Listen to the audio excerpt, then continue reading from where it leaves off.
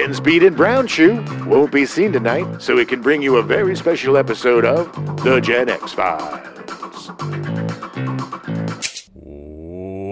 Welcome to The Gen X Files. I'm Jim. I'm Adam. And today's show is all about Better Off Dead.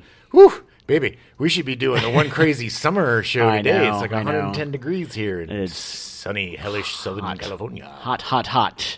It's going to be hot for a long time. Thanks for the weather report. Yeah, it's a sunny 110 degrees here in California. Might still be 110 degrees by the time the One Crazy Summer episode happens.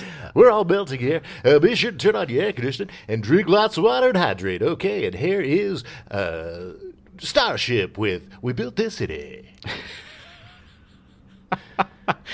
Take yourself back to 1985. Yeah. January 7th, Janet Jackson files for divorce from singer James DeBarge 4 months into a secret marriage. Ooh, and that was the merging of the Jacksons and the DeBarges, two of the greatest musical families. Yeah, DeBarge was a big thing too? DeBarge, you remember DeBarge? Yeah, no. I remember DeBarge. I didn't realize he was part of a family. Oh, yeah. That DeBarge was a family, like the Jackson 5. They Wow, just I had didn't no number idea. themselves. I didn't know. I just know James DeBarge. Yeah, and there's also the other DeBarge that did the solo DeBarge. They were more like the I thought Bee that was him. Okay, never mind. No, this guy was from DeBarge. Oh. I just want to keep saying DeBarge. DeBarge. It's like DeVry, the DeBarge She- school of... He was like 3 years older than her, and they started dating when she was like 16 and got married when she turned 18. And she says she has gone on record saying it was the most stressful time of her life. Yeah.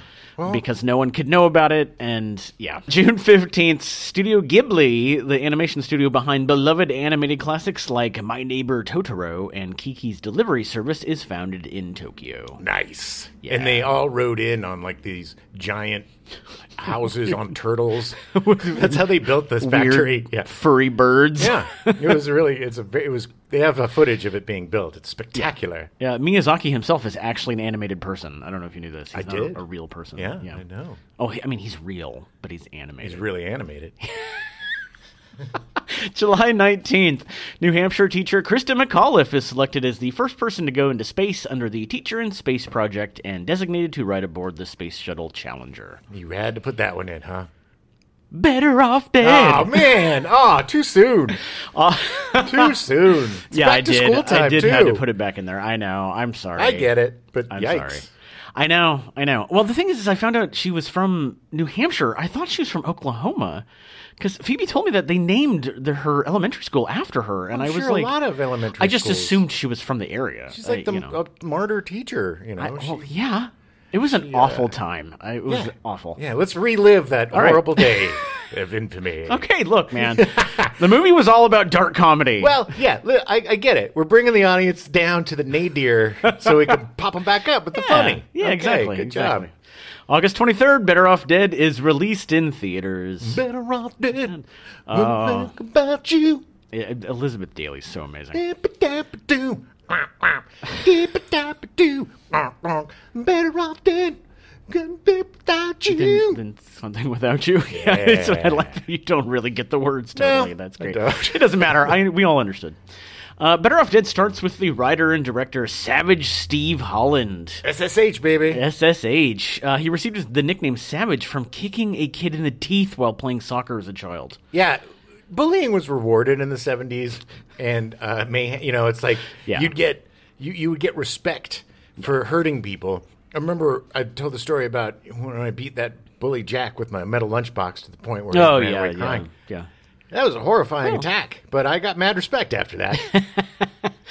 He grew up in Connecticut, was an avid skier. He studied animation at the California Institute of the Arts, where one of his student projects in 1980, Going Nowhere Fast, was exhibited at the Museum of Modern Art show Tomorrowland, Cal Arts in Moving Pictures. Impressive. And Yeah. strangely, this sounds a little bit like a character in the movie. Yeah, most of Better Off Dead is autobiographical of Savage Steve Holland. In high school, Holland's girlfriend really did break up with him. She really did start dating the captain of the ski team, and he really did contemplate suicide. I went to the garage and put an extension cord on a pipe, and I'm on a garbage can, and I'm thinking, should I do this?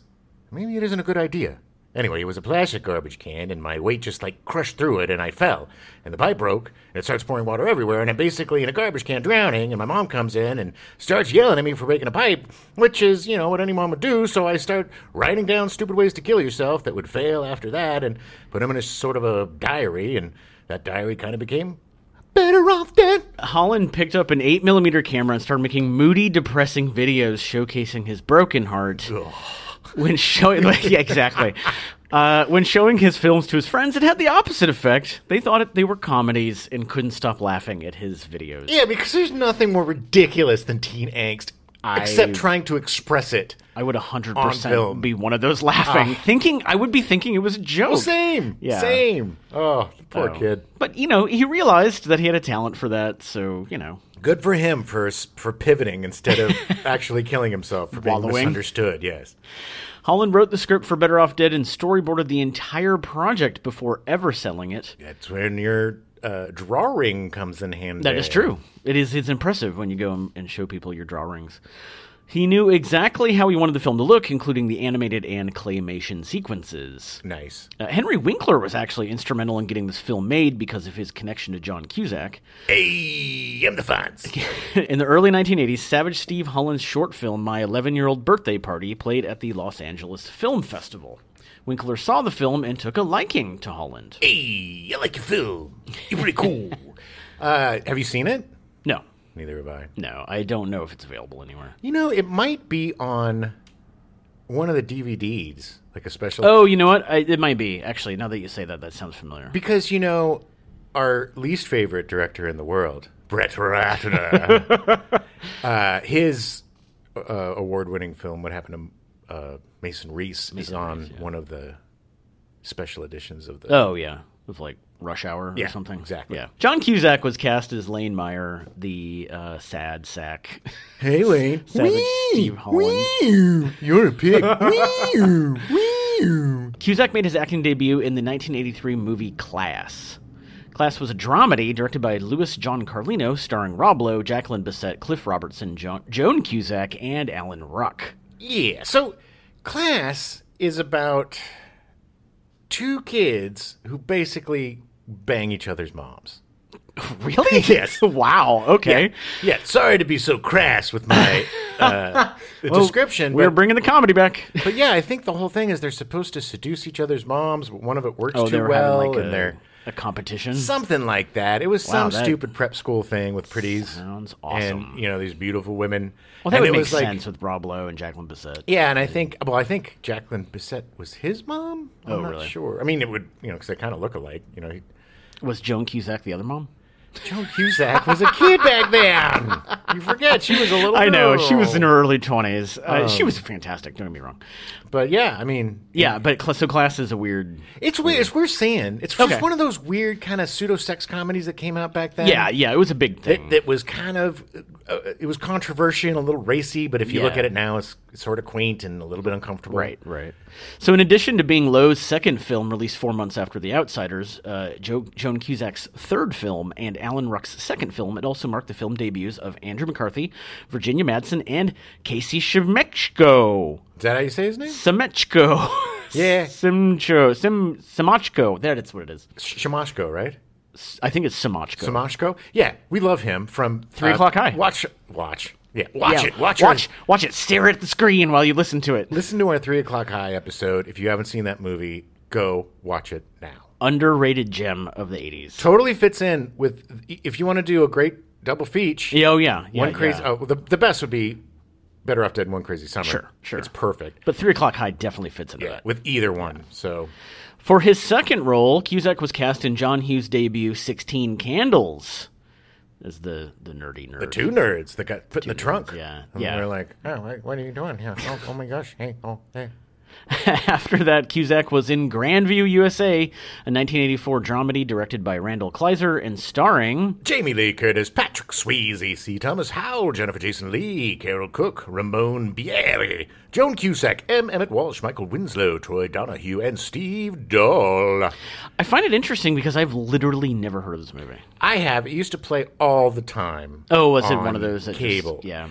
I know I've seen it. I cannot for the life of me remember anything about it except for the picture on the front, which was, I think, like a trailer park with C. Thomas Howell or something. I think C. Thomas Howell was kind of the main guy, I'm thinking. Oh. But strangely enough, a lot of these guys were in Red Dawn. Yeah, exactly. And are we talking Michael Winslow? Yes. Yeah, he did have a career before Police Academy. Was he a voice guy in it? I don't remember. I don't know. It'd be weird if he was like the sheriff or something, or he was just the neighbor. like, this was the movie that he got guys. hit in the face, and somehow, because of what happened to his lips and teeth, he's able to make the most amazing noises ever. It's like an origin story of Michael Winslow. It's like that Pitcher movie, the Rookie of the Year or whatever, where he breaks his arm and then can throw a 100-mile-an-hour fastball. That is loosely based on the Michael Winslow story. story. Yeah. Get kicked in the face by a horse, and suddenly he's the greatest voiceover actor. Cusack caught his big break by being cast in 1985's The Sure Thing, co-starring Daphne Zuniga, directed by Rob Reiner and produced by Henry Winkler. Such a charming movie. We're going to do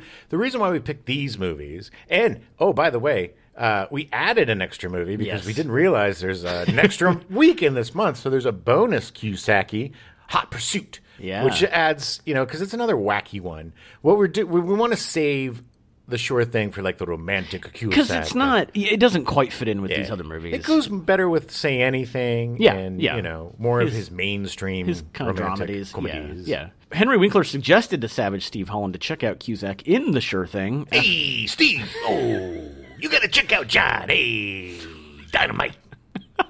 After seeing the movie, Holland thought that Cusack was perfect for the lead role. He actually had to fight to get Cusack cast, as the studio didn't think he was much of a leading man based on his nerdy turn in 16 Candles. We've just seen him play a nerd, so that's all we can see. So he's a nerd to us.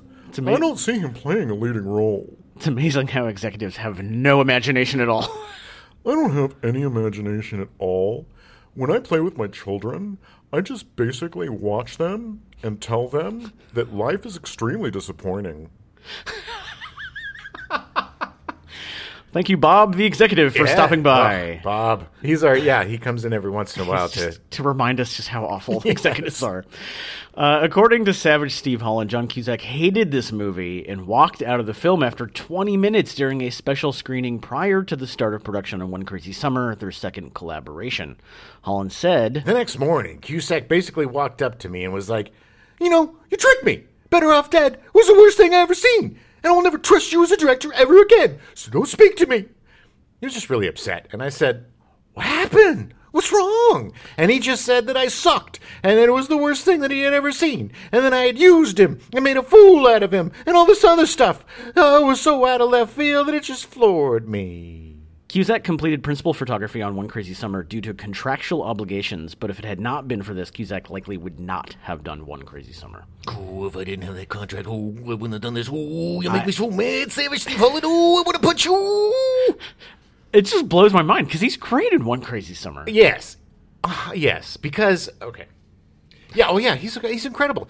But he's a young man, and a young headstrong man. Yes. And a young headstrong man with a lot of creativity and smarts. Sure. But as a young man thinking this is going to break him out into the leading, from nerd to leading man, he probably didn't see it for what it was, which was a really great comedy and an amazing, vulnerable performance. Oh, he was fantastic. It was more like, oh, you made me look like a weenie. Right. How I'm never going to get another leading role. So I think it was more just fear of what he looked like instead of... Because he later, he did. Yeah, despite his initial hatred of the film, as well as director Savage Steve Holland, Cusack admitted in a 2013 interview that he does not hate the film or the making of it. While he wishes some things in it were better, he stated he feels that way about every movie he has made and is happy that it achieved cult status and remains popular. And I'm sure the fact that he keeps getting royalty checks doesn't help. Cha-ching, cha-ching. But I get it. It's like, it's hard as a young actor, and back then too. Yeah. It's the 80s. So, either you're Tom Cruise Top Gun, or you're, the guy from Too Close for Comfort, playing the neighbor, It's Yeah. You get pigeonholed. It's like... No, totally. And I get it. And I'm sure that he probably thought that, with The Sure Thing, he was a lead in that and it was going to be great. And it's like, hey, it's another leading part. Like, he's not going to say no, but but I think Hot Pursuit was kind of a reaction to these movies for him. Like, Yeah. I've got to do something more actiony or something a little Right. more, I'm sure leading Manny. I'm sure he saw himself as like, if Tom Cruise is getting these parts, why can't I? Sure, but then I think, Say Anything, he realized who he was and what his niche was. And he was, Yeah. I don't know. I'm not going to speak for him because I am not him, but Sure. But I understand what it's like to be a young actor, and he's had an amazing career. Oh And- yeah. This certainly has not hurt his career at No, all. it's only helped it. Yeah. They cast David Ogden Stiers as Al Meyer, the father. Stiers made his feature film debut doing voiceover as the announcer in the first feature from George Lucas, THX 1138. Welcome to THX 1138, everybody. Don't forget to get your souvenirs and your snacks. We're going to watch some really good robot racing. I didn't know that was him. I had no idea it was That's him. not what he says, by the way. I know that's not what he says, not but right. I I just, just don't want didn't people to realize it was him. Go into THX saying it's some weird robot race. No, it is definitely not robot It's a racing. very dystopian. There's not a lot of dialogue at all. No, back when George Lucas was kind of an activist. A lot of Yeah. his stuff was really deep. It's a great movie. It's a fantastic It movie. is. David Ogden Stiers was the judge at a National Shakespeare monologue competition that I did. Oh, wow. At the Old Globe Theater in San Diego. Oh, wow, cool. Nicest guy in the world. Nice. That's awesome. Oh, I always like hearing when the actors that you like are good. Oh, he's a sweetheart and super passionate about Shakespeare. And Oh, theater. yeah. Well, he started as a Broadway actor, so it doesn't surprise me. But just a lovely, at least back then, a lovely, Yeah. lovely human being. And you can only imagine how annoying I was in high school. So. Even lovelier. Yeah. So he did he started doing guest spots on TV shows like Mary Tyler Moore Show, Kojak, and Rhoda. He also appeared in the pilot of Charlie's Angels. His breakout was being cast as Major Charles Emerson Winchester III on the TV show MASH. Yeah, unfortunately, kind of the beginning of the decline of MASH. Yeah. Not because of him at all. He was great. The irony is that he was still on for like 6 years. Oh, yeah. But Well, it, yeah, MASH had us. It ran tortured us for- for 6 years of just, Yeah. Alan Alda, heart on his sleeve, just giving it his all that there. No more funnies. MASH was great. MASH was a great show. Yeah. It definitely got long in the tooth by the end. Oh, yeah. Stiers has made appearances in The Cheap Detective in 1978, the quasi-sequel to Murder by Death. Sure, excuse me, sure. Yeah, check out our Murder by Death episode. Oh, yeah, it's magic. And speaking of magic, he starred in Magic, the 1978 psychological horror movie directed by Richard Attenborough, written by William Goldman. Oh, baby, such a good movie. I've never seen it. You haven't seen it? No, I've never seen it. Oh my God, man! One of the first performances by Anthony Hopkins. No and the way. Creepy dummy.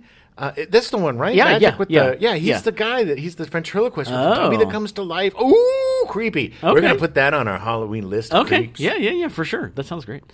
He also was in The Man with One Red Shoe in 1985, starring Tom Hanks and Dabney Coleman, which came out actually earlier that summer before Better Off Dead. Not that great a movie. I just want to point out, I just Yeah. squealed. You did. I don't You were think very I've ever excited squealed. about I got Magic. extremely That is- excited You about it. squealed over the movie Magic. I know, weird. I'm It's ironic how I'm much growing. how much you hate magic. I'm surprised. do. Well, I don't. I just hate magicians. Okay.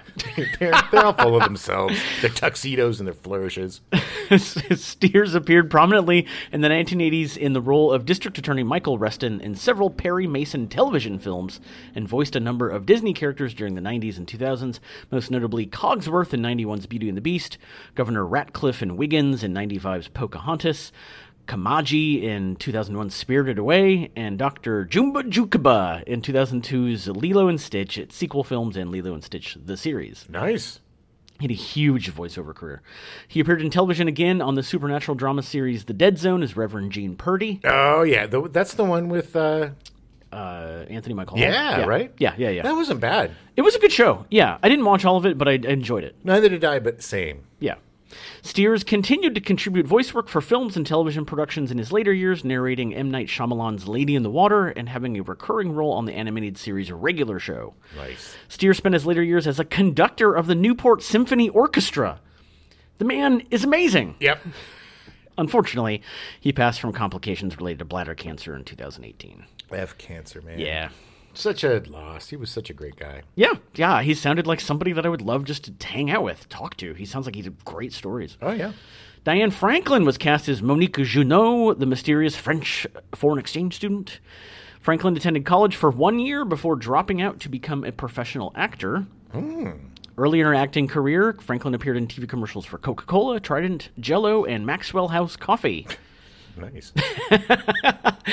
At the age of 17, she appeared in 2 episodes of As the World Turns, which aired in October of 1979. Her breakthrough role was as Karen in the 1982 teen drama film The Last American Virgin. Oh, such a deceptively... That movie, like, I remember getting that movie, like renting that movie as a kid and thinking, oh, here's another Crazy Porky's teen sex comedy. No. That movie is deep. Oh, and, do you remember last time? I've never seen it. Oh, my goodness. I don't, well, I should say if I did, I don't remember. It has, like, the most realistic, like, abortion Wow. situation going on there. Look, you have to see it because it's like, it crushed me. It's like, I went in thinking, oh yeah, funny times. Maybe I'll get to see some boobies. And then it's just like, oh my God, at the end of it, I wanted to kill myself. It was so, it's a good movie. It was deep. It was very, it was surprising. Interesting. I don't think I've seen it. I definitely would remember an abortion scene.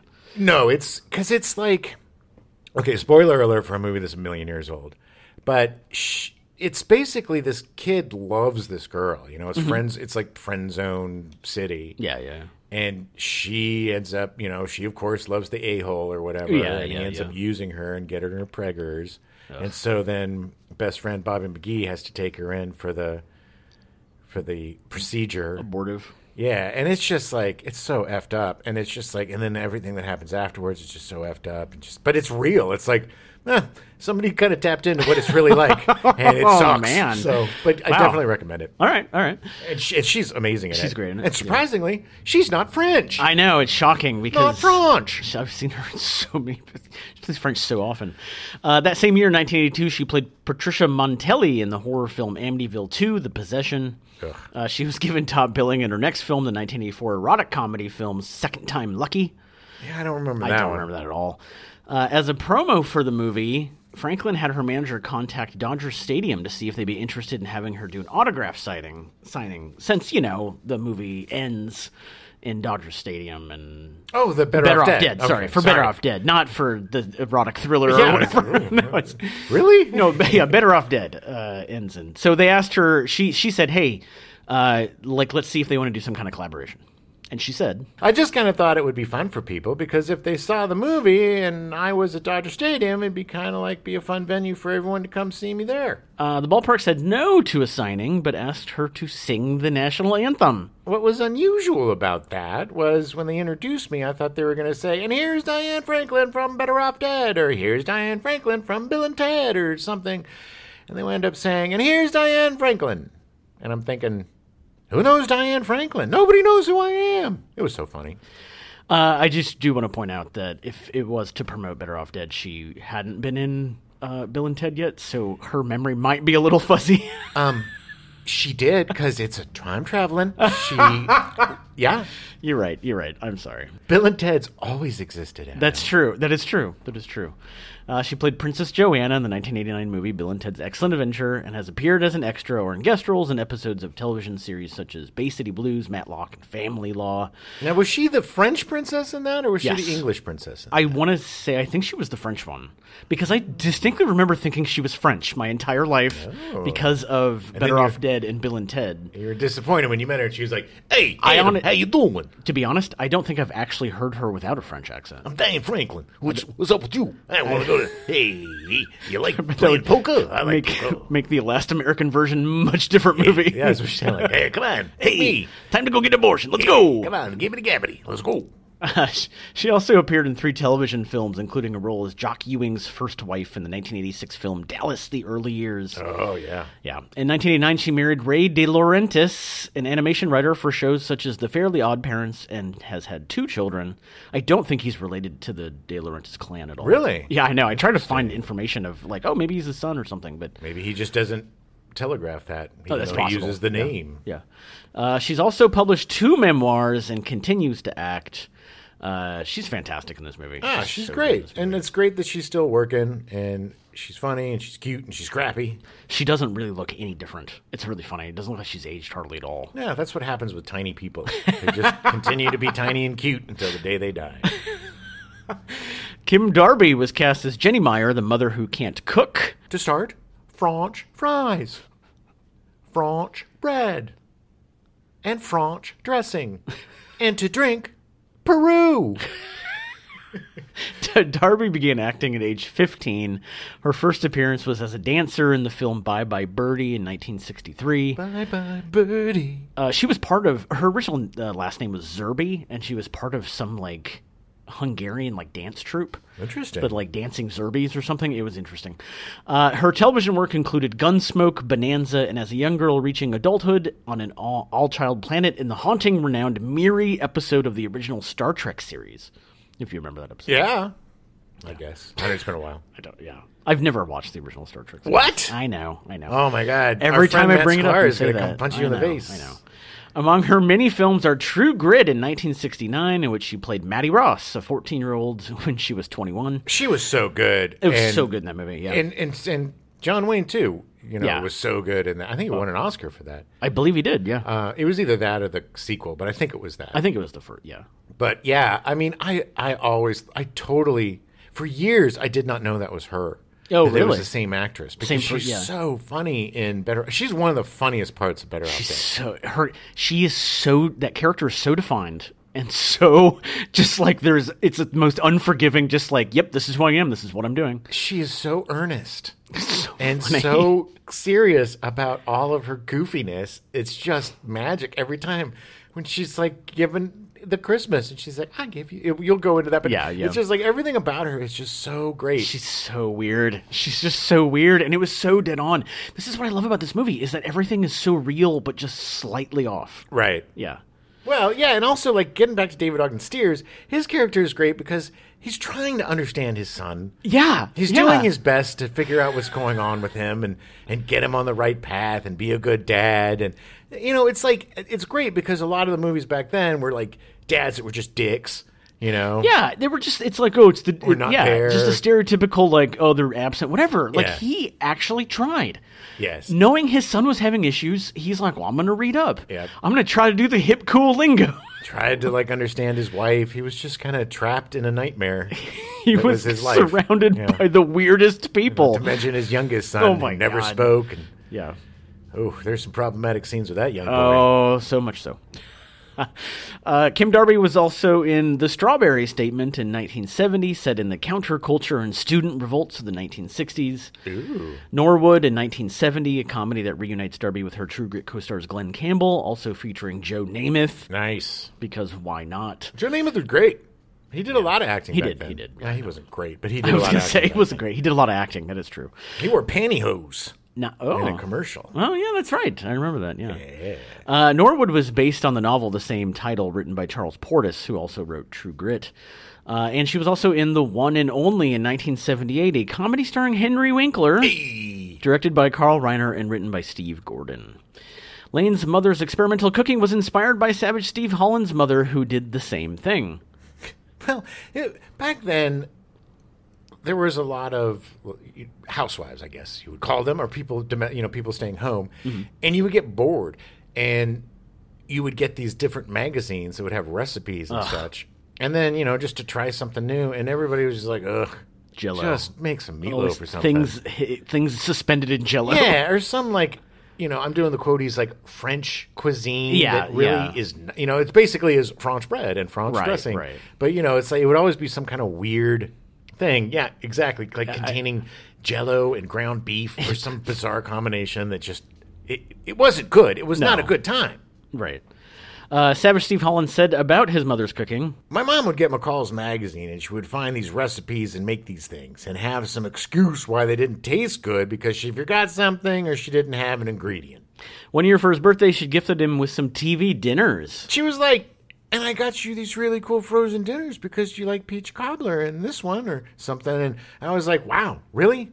This is my life? It could be a lot worse, Savage Steve. Since Better Off Dead, Darby appeared in Teen Wolf 2 in 1987 and in Halloween, The Curse of Michael Myers in 1995. Amongst other things, she continues to act in film and television. Yeah, she's great. She's just one of those quirky weirdos that keeps on going. She's awesome. She's so good.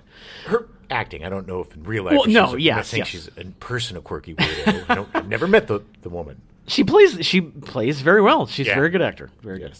Curtis Armstrong was cast as Charles DeMar. Yeah. Booger.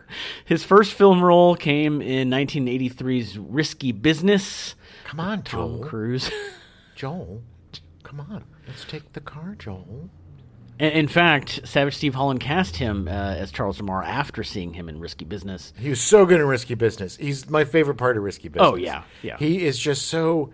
He's just that friend that is the egg or hunter until the S goes down, and then, it's like, I'm not really a part of this. He was just so well done. Such a good actor, that guy. Oh, he's fantastic. He is best known for his role as Booger in Revenge of the Nerds and its sequel, Revenge of the Nerds 2, Nerds in Paradise, as well as the two TV movie sequels, 1992's Revenge of the Nerds 3, The Next Generation, and 1994's Revenge of the Nerds 4, Nerds in Love. Nerds in Love. Yeah, those were inferior to the first one, but... really?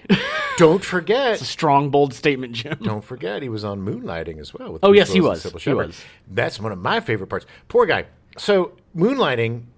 We're going to do a show on that, but it had a lot of issues with its main stars. Like, there were a couple of big old babies, big old stinky babies that were making stinks all the time.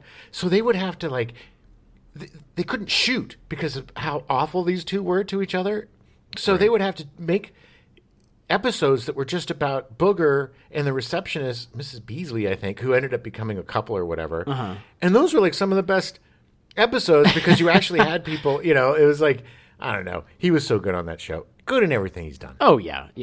He also appeared in Savage Steve Holland's movies One Crazy Summer in 1986 and How I Got Into College in 1989. Oh, yeah. Yeah. He's still acting nonstop in TV and movies. He was Metatron in Supernatural. So good. Yeah. It's God's voice. His crowning achievement, he's appearing in the upcoming Greta Gerwig film Barbie. Is he playing Barbie? No. No, it's, what's her name? Really?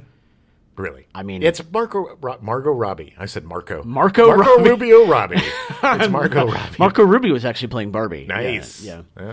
Margot Robbie is... But it makes sense. It makes me more excited to see Barbie. Amanda Weiss was cast as Beth Truss. Yeah. Weiss started her career in TV appearing in an episode of Buck Rogers on 25th Century. Buck Rogers in the 25th Century. Hey, guys. Oh, hey. Colonel Wilma Deering here, just popping in from the 25th century real quick. I just want to say, what a lovely young girl. What a lovely young Wasn't actress. she was nice? Yeah. Great to work with. I think she even got me a Danish over at Craft Services once. Just a sweetheart, a sweetie pie. Okay, back to the 25th. All right, thanks, Colonel Wilma Deering. God, she hasn't been around in a while. She hasn't, but I'm glad she popped in. Yeah, she must be just listening all the time. She did. Well, I mean, she is in the future. Yeah, not a lot to do. She's still listening 5,000 episodes later. Nice. Good to know that we have some longevity. Show's got some legs in the next 5 centuries. Eventually, we're just cryogenic heads. Yeah, we'll take it. Amanda Weiss made her feature film debut in Fast Times at Ridgemont High. She was fantastic in that. Please listen to our Fast Times episode for more. Yeah, she was Judge Reinhold's girlfriend in that. She breaks up with him, doesn't she? No. Well, yes, it's listen to the show. But yes, it's like he has this whole plan of breaking up with her and being on the make and hot strut because he's the hot super guy. Yeah. And then it all falls apart. She breaks up with him and he turns into a guy just masturbating in a bathroom. That is the most perfect summary of Fast Times at Ridgemont High. The tale as old as time. She also appeared in the original Nightmare on Elm Street as Freddy's first victim. You're my first victim. And apparently Savage Steve Holland is a huge fan because he purposefully put a student in the Freddy sweater in a scene she was in Better Off Dead. Yeah. Yeah. Which he also apparently in How I Got Into College, the sweater makes an appearance as well. I think he does it in a couple of things, Yeah. Amanda Weiss continues to act in TV and film. She's still going strong. Yeah. Yeah. Aaron Dozier as Roy Stalin. Wee! Wee! It's really creepy how much you sound like him. Hey, Blaine. He's such a douche. He is literally the stereotype of the mean douchey bully. I believe he started it. I think the blonde douche rich Probably archetype might have started with him. Stalin. I mean, I'm sure it goes back to like Barefoot in the Park or whatever that movie is back in the day, or Splendor in the Grass. I don't know, but still, he was perfect. It's just that guy that everybody hates. Oh yeah. The second he starts talking, you just want to punch him. Hey, Piggy. I'm sorry. The really weird thing, and I tried to find so much information about him. As far as I know, he's only has one other credit. He hasn't done anything else. Hey, baby. When you're perfect out of the gate. It's super weird. He was in a sitcom in 1985 called Hail to the Chief, starring Patty Duke. I don't know if you remember this. She plays the president. Mm-hmm. It was rated as the most offensive show of the summer by TV Guide. Why? Because a woman was president? There was all these things going on. Dozier plays his son that's like in a sex scandal. Oh. And it's like, it was supposed to be like I think they were trying to be like a Porky's in your face, but like a sitcom on network TV. Sure. Like a raunchy comedy kind of thing. And it. Well, I think what I heard was that every time he was up for something, Ted McGinley would swoop in and steal it from him. But the curse was, the McGinley curse would ruin your film if you put. He's a pretty man. Yeah. But he'll take you down. He'll take you down. That's true. Aaron Dozier actually insulted Savage Steve Holland before he auditioned for the role of Roy Stalin. When I came in, I didn't know who Savage Steve was at first. I looked at one guy and said, "Who's the chubby kid?" And turns out he's the director. Holland remembers Dozier interrupting him as he watched the dailies. All of a sudden, this pompous jerk comes in and say, "Who's the fat surfer?" And I'm like, "Wow, who's this?" And they go, "Savage. This is the guy coming in for Roy Stalin." And I'm like, "You got the part. You're perfect, baby." And then Fonzie comes in. He's like, "Hey, good choice." Yep. That's exactly how all it true. went down. 100% how it went down. Damian Slade was cast as Johnny Gasparini, I want my $2. $2. $2. When 12-year-old Slade auditioned for the role of psychotic paperboy Johnny Gasparini, he wore a leather jacket and looked serious. I approached it as if I was a serial killer with no intention of making it funny. I brought in a headshot of me wearing a leather jacket and looking real and menacing. During the car wash scene, he actually broke the windshield with his newspaper. It was an accident, but I was pretty proud of myself. They had to replace it. It's not easy to crack a windshield with a newspaper, especially when you're a little kid. Hey, go-go-gdee. Okay. Hey, it's him, man. Slade made an appearance in 1987's Back to the Beach, and that is the last thing that he did. Like, this is why they had to create safety protocols, because they put a child on a car going through a car wash, and he literally broke a real windshield, and that's a child. He's a child, yeah, 12, yeah. Yeah. Savage Steve Holland should be in jail. Scooter Stevens was cast as Badger Meyer, the little brother. Stevens did not have a single line in the entire movie. Didn't need one. Didn't need it. He was so perfect. He was great. He was absolutely great. His last acting credit was in 1989's She's Out of Control, starring Tony Danza, Catherine Hicks, Wallace Shawn, and Amy Dolenz. Hey, I'm Tony Danza. Yeah. You know what? I don't know who's the boss. Hey, I'm Fonz. She's Out of Control was one of those movies that was on all the time. Yeah. That was like...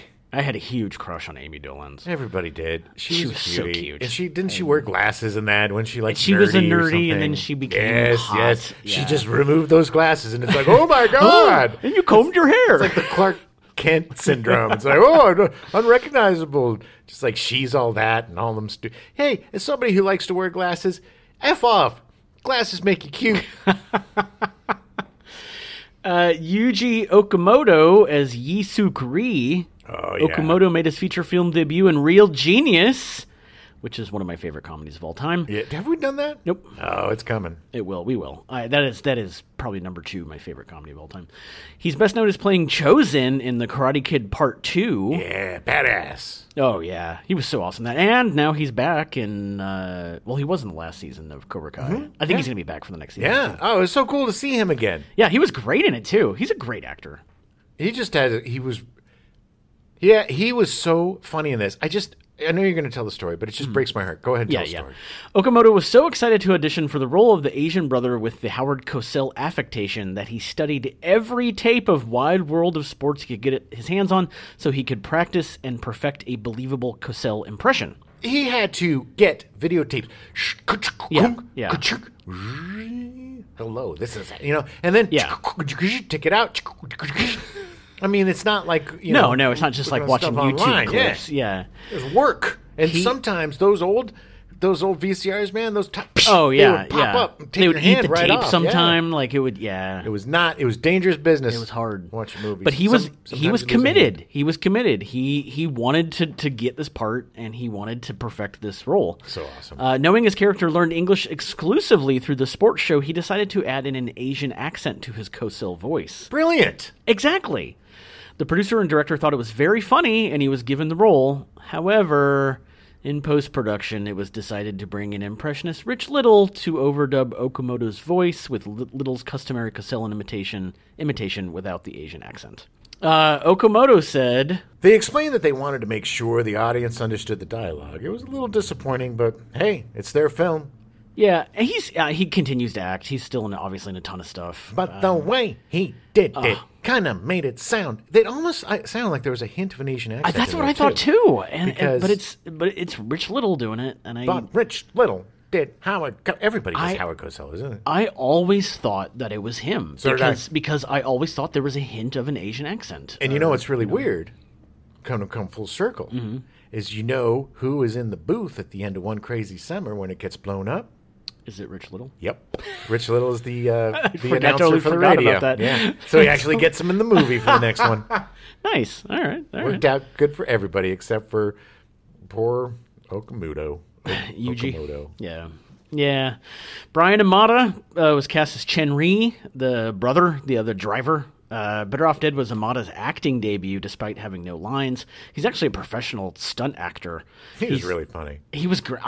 He was Their great. reactions. I mean, that was such a great, bizarre little bit. Just like these two. And I love his explanation.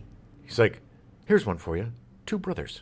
One. And it's just like, I'm not going to spoil it for you, but it's like their origin story comes out and everything. It's just such a.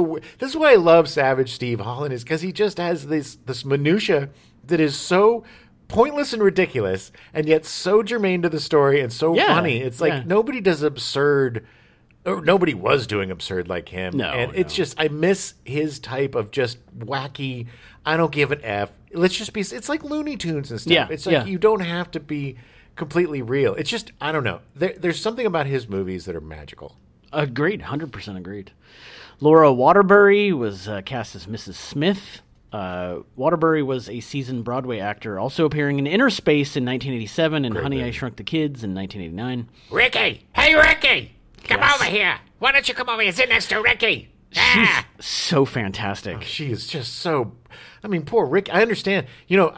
I 100%. They need to do a Ricky movie. Just call it Ricky, where he ends up cutting her head off, becoming a serial killer, and he just keeps her head in like a bowling bag and talks to her. Ricky! What are you doing to those girls, Ricky? 100%. And Ricky never says anything. No, He no. keeps it quiet.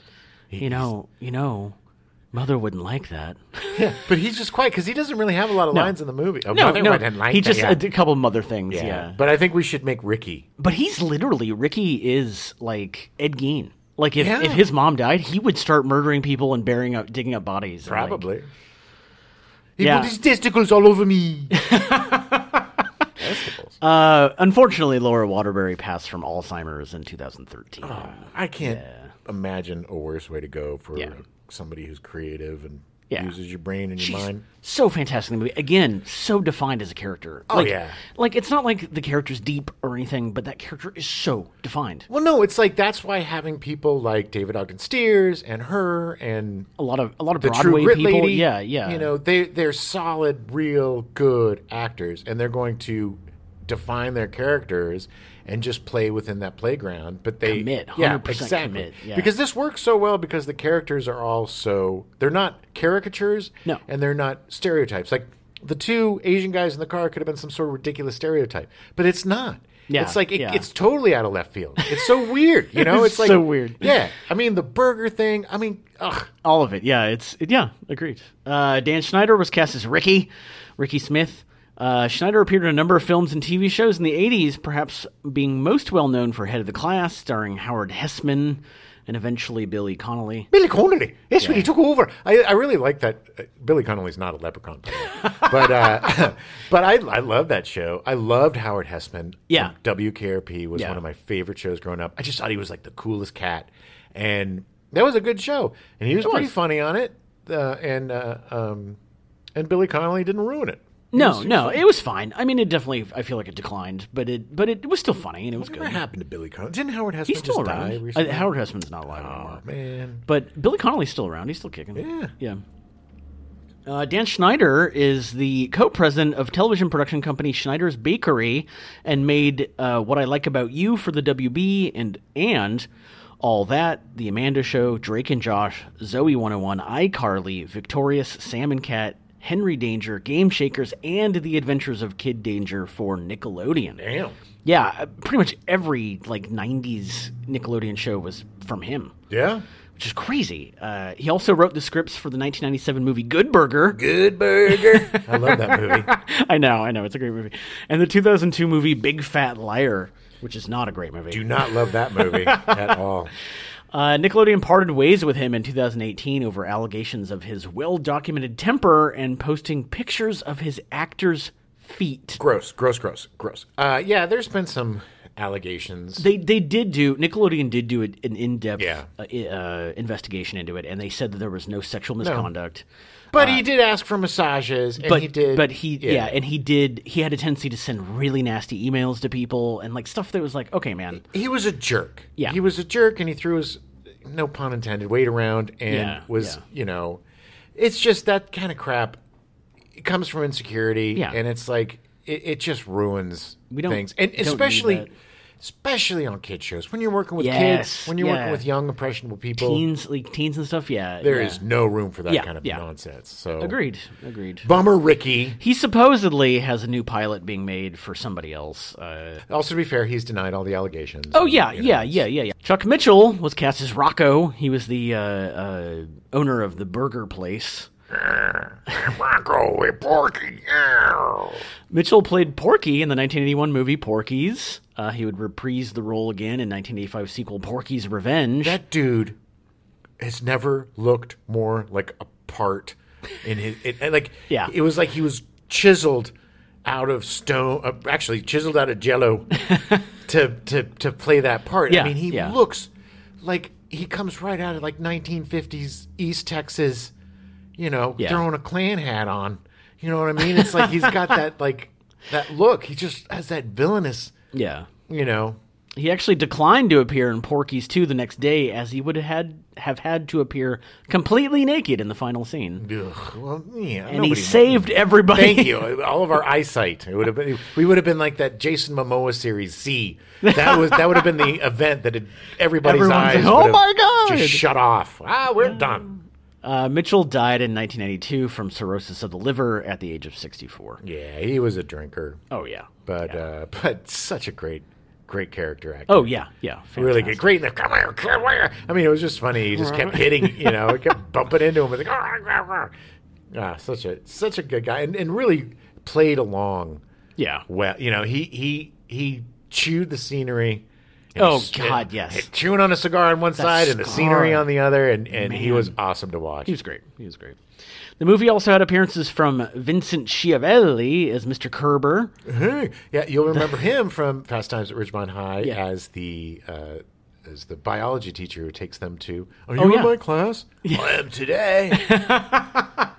And I love his scene because and this is a good Savage Steve Holland, like he's talking about math Yeah. and they're just so enraptured. So riveted. And they're all like, And this is what I love about this movie, and this is what I love about Savage Steve Holland, is because it is from Lane's point of view, where he just feels totally out of place. Sure. And it's like everybody else is loving it, and he's like, I don't understand what any the of this." hell? Yeah. Like, what's it's going on? so brilliant. Yeah. Yeah. It also had Taylor Negron as the mailman. Excuse me, Lane. Would it be weird if I asked how to... I know you don't know me. I know you don't know me. That was the greatest too. Everybody, so gross. Like everybody wanted to ask out his girlfriend. Even the teacher, the math Yeah. teacher was like, "Hey, Hey, so I realize this is probably uncomfortable, yeah, but super appropriate."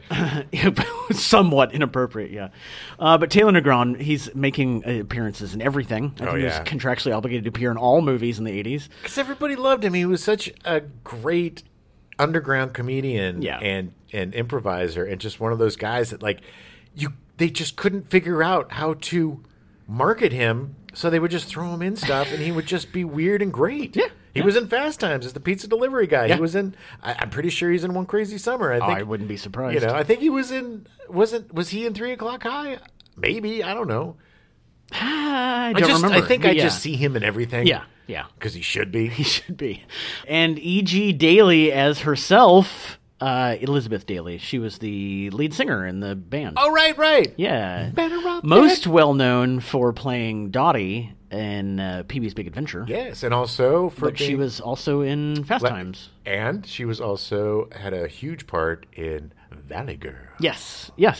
But she was a music star. Like she appeared as herself doing all this band stuff all the time. And She was awesome. She was great. Such a unique voice, singing and speaking. Yeah. Just a little cutie, just a little mushed up cutie. She's like a Pomeranian, Yeah, She's just yeah. adorable and funny and fierce and Fantastic. She still shows up sometimes. I'll see her Yeah. and stuff. Yeah. And she looks great.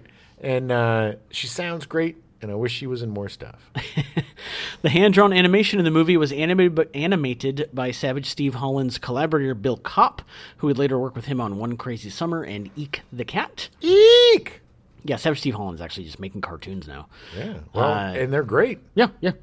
The film's soundtrack was produced by Rupert Hine. Hine produced albums for artists including Rush, Kevin Ayers, Tina Turner, Howard Jones, Saga, The Fix, Bob Geldof, Thompson Twins, Stevie Nicks, Chris de Burgh, Suzanne Vega, Underworld, Duncan Sheik, Formula, and Eleanor McAvoy. Howard Jones, I saw him in concert. Yeah. Thompson Twins, I loved them. I saw them in concert. I bet they were good live. I bet Howard Jones was good live. Oh, Howard Jones was great. He was all keyboards. Oh, he yeah. looked just like a nerd with like 80 keyboards in front of him. And we Yeah. all it was one of the first concerts I went to with my friends, just my friends. Mm-hmm. And we put Knox gelatin in our hair to give ourselves like God. mohawks and put eyeliner on and stuff. And we all looked crazy.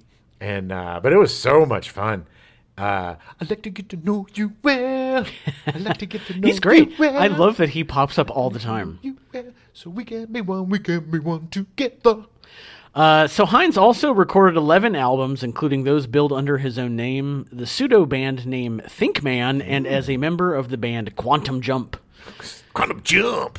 Yeah. Additionally, he composed for film and television soundtracks, including the end title song for the James Bond film GoldenEye. Golden Eye. I don't know how it goes. Howard Jones was on the soundtrack. Yeah.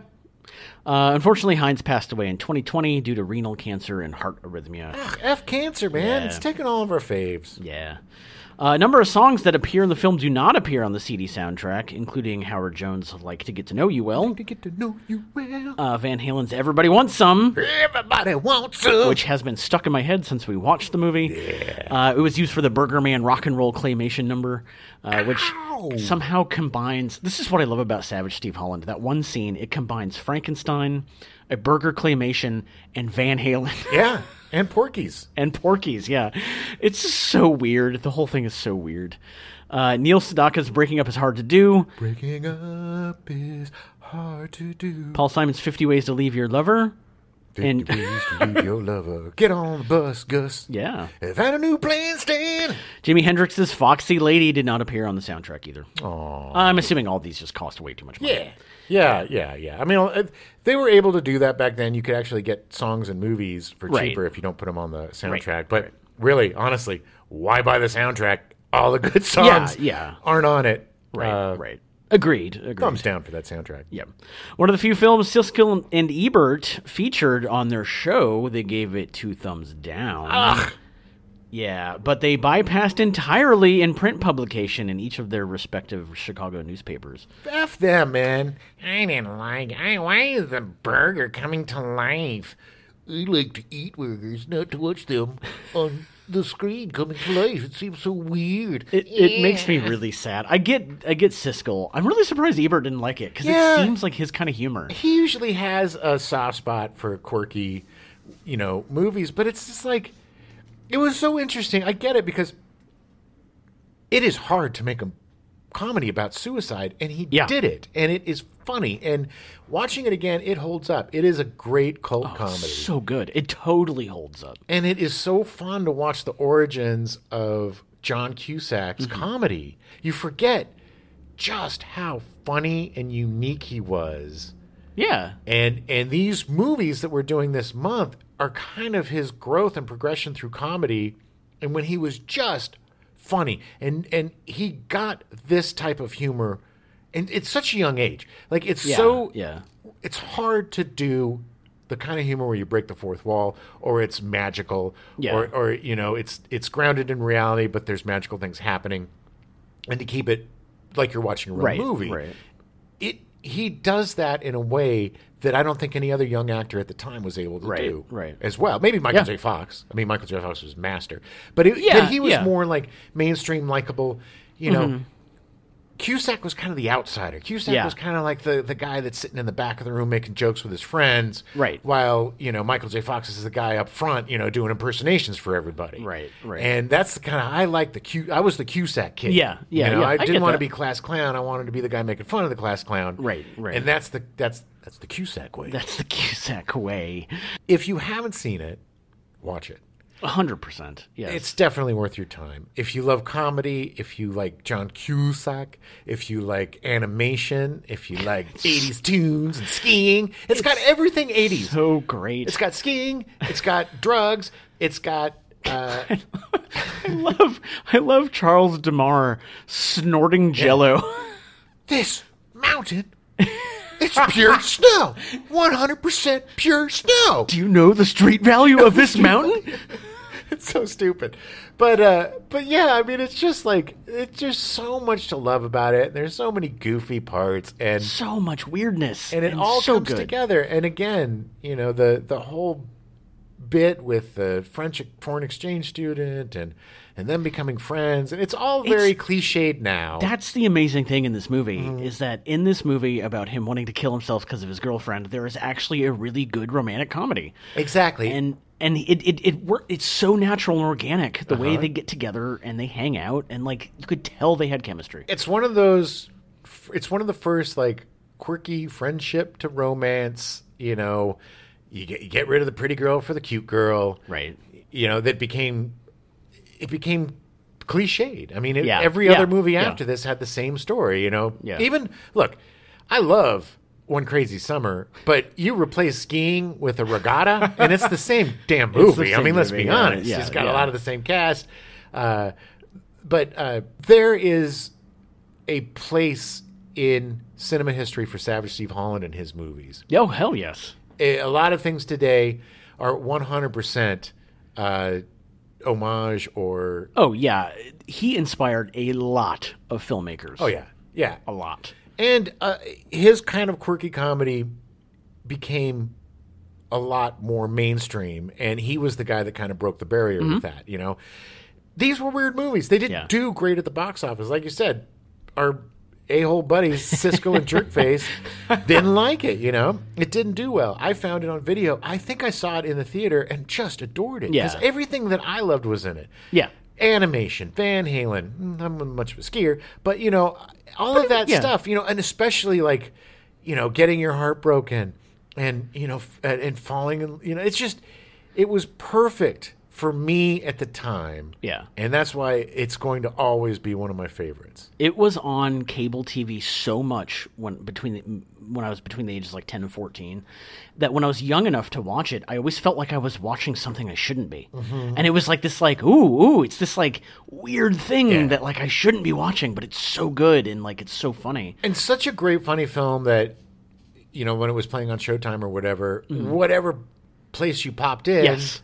it was worth watching because it 100%. was like a bunch of little short films that You would together. know you were at a certain point and be sad that you missed the stuff that Yes, happened beforehand because you're like, exactly. well, I guess I'll just pay attention next time it's on. It's on again in 2 hours, so I'll just have to wait. I do want to remind you that Savage Steve Holland did all this when he was like 27.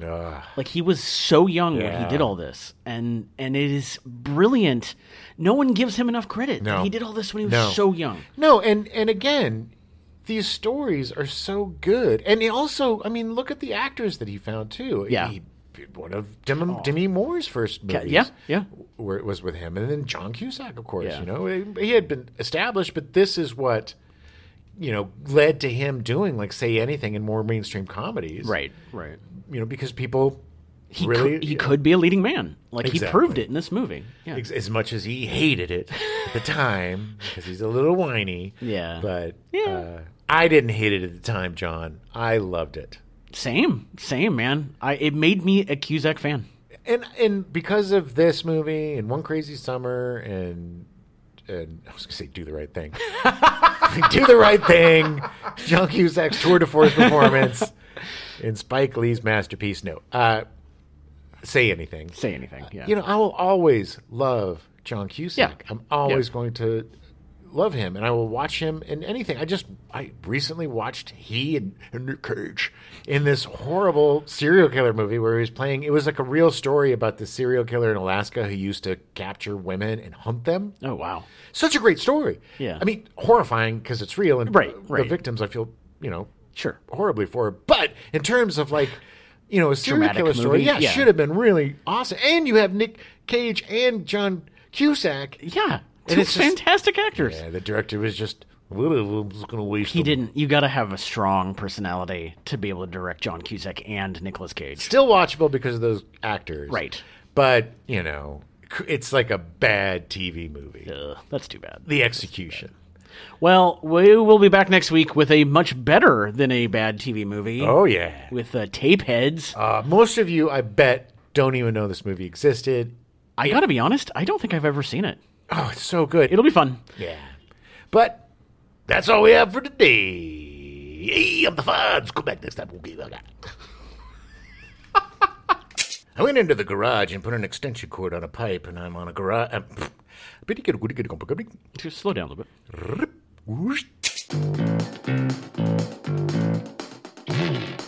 We now return you to your regularly scheduled programming. The Bionic Woman, already in progress.